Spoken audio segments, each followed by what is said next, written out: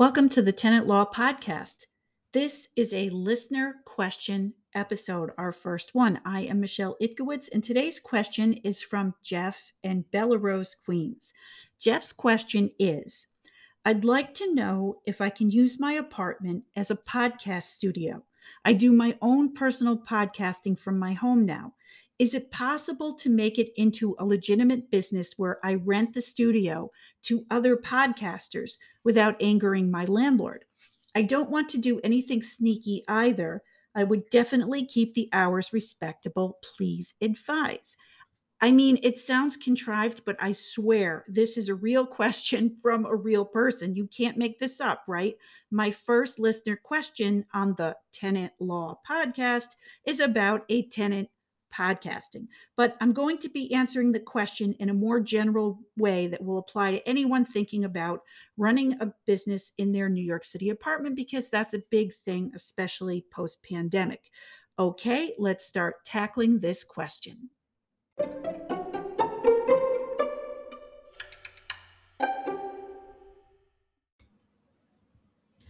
Okay, so let's start by looking at your lease. Most leases will have a use clause that will say something like, you shall use the apartment for living purposes only. They all say that.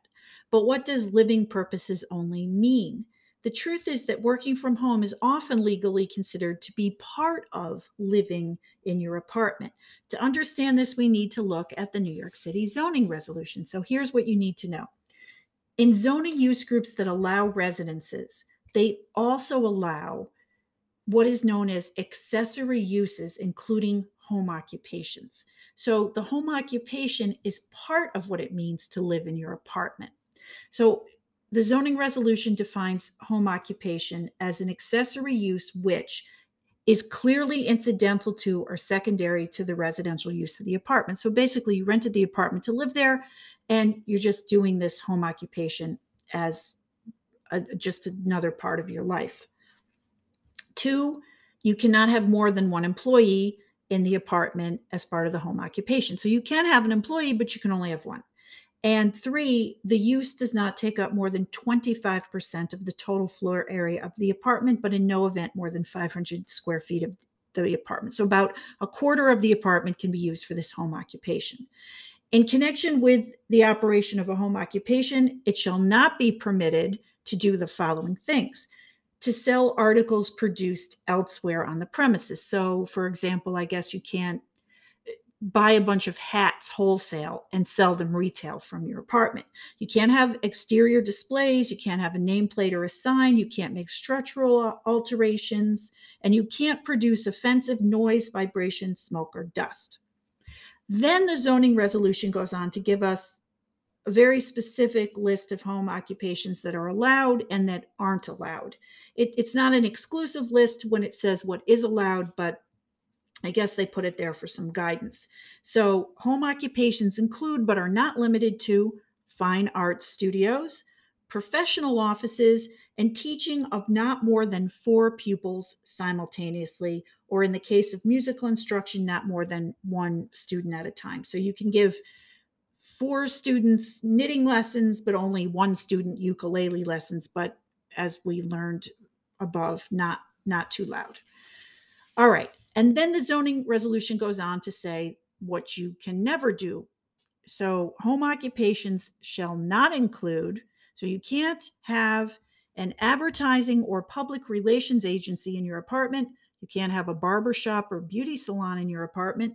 You can't have commercial stables or kennels in your apartment. You can't have a depilatory, electrolysis, or similar office in your apartment. You can't have an interior decorator's office or workshop in your apartment. You can't have an ophthalmic dispensary in your apartment. You can't have a pharmacy in your apartment.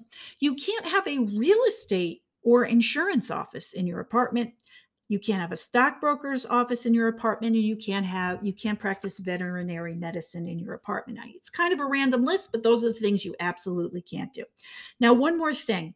None of this applies to home-based childcare. There's a whole bunch of separate rules for home-based childcare, so this doesn't apply to that. That's something hopefully we'll cover another day if you're interested.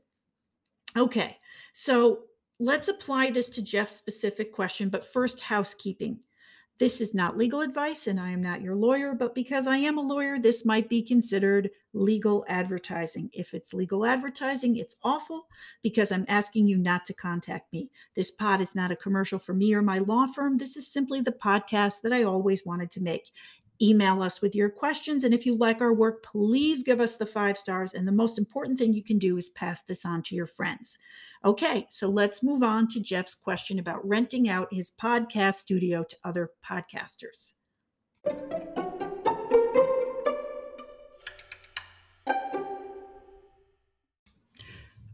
Okay, so Jeff wants to know if he can take his really great home podcasting studio that he set up and rent it to other podcasters.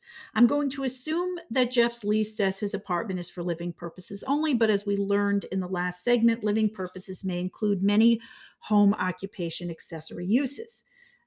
Now, Jeff's business is not specifically excluded from that zoning resolution list. It's not a depilatory or a kennel or a real estate office. So we're good so far. The use is clearly secondary to Jeff's living in the apartment. He's not selling any items. He's not displaying anything outside. I assume he hasn't altered the apartment much. He's probably just put up those styrofoam squares that everybody puts in their home podcasting studio. What I don't know is how much of the apartment the studio takes up. Does it take up more than 25% of Jeff's apartment? If it's in his living room, it might very well take up more than 25% of the apartment. If it's in a bedroom, maybe not. If he put it in a closet, certainly not. So I don't know that answer. And the other question I have is, will the podcast studio users make excessive noise? Because remember, that's something you can't do. So when we're not sure about how to apply the law to a set of facts, we look for guidance in case law, and I found a case on point. It's good that I found the case, but unfortunately, it's not great news for Jeff. In this case, Mason versus Department of Buildings, it's an appellate division first department case from 2003. Now, I know Jeff is in Queens, and that's not in the first department, but there's no law like this in the second department. Second department may tend to follow the first department, and this has been the law for 20 years, and it's often cited, so it's pretty good law. And the appellate division says that the court upheld the finding by the New York City Department of Buildings that a tenant renting an apartment for use as, wait for it, a commercial recording studio was an invalid home occupation use. So podcasting studio, commercial recording studio, it's pretty much the same thing. The court in Mason noted that the legislative thrust of the exemption for home occupations is conveying a goal of protecting artistic and professional uses, but it's not really for general commercial use. Now, remember, I wanted to answer this question in a more broad way because a lot of my listeners are artists and creators. So I wanted to share this other case, which contains some very beautiful language about the relationship of creators to their apartments in New York City. So it's Haberman versus Gottbaum. It's a New York City civil court case from 1999, where a landlord tried and failed to evict a tenant for creating paintings in his apartment for commissions. And the judge wrote, "Public policy dictates that artists who create art in their homes are not engaged in a business use of the premises to warrant the extreme sanction of eviction.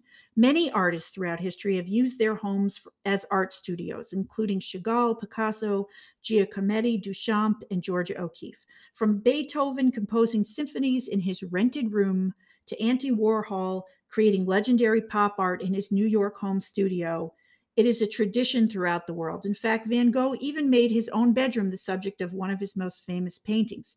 If every New York artist who did artwork out of his or her apartment were able to be evicted, then the next Andy Warhol may never have the opportunity to evolve and become a success." So you can almost imagine this judge's words being applied to today's modern day startup companies that launch from people's apartments. So Facebook was launched in a dorm room and Amazon in a garage. What next game-changing business might you invent from your apartment here in New York City if your landlord just leaves you alone to evolve? But unfortunately for Jeff, so I'm going to say to Jeff, my feeling is you can create your own podcasts to your heart's content, and I wish you great luck with that, but I would hold off on renting the podcast studio to other groups. And here's the real world insight I can give you here from practicing landlord tenant law in New York City for 25 years. The way Jeff is really going to get in trouble with this thing is if he has groups of people, even small groups of people, coming and going regularly from his apartment to use the podcasting studio. If there's a lot of traffic, that's always what garners the attention of your neighbors and building staff. And your neighbors are going to toss you under the bus, perhaps rightly, because they don't want the hallway of their homes to be heavily trafficked by customers. This is how a lot of Airbnb, illegal Airbnb operators get in trouble, because people generally only expect to see their neighbors and occasional guests. So it's the regular flow of strangers that could actually be the biggest problem here. But again, Jeff, this isn't legal advice. I'm not your lawyer. These are things you have to discuss with your own lawyer.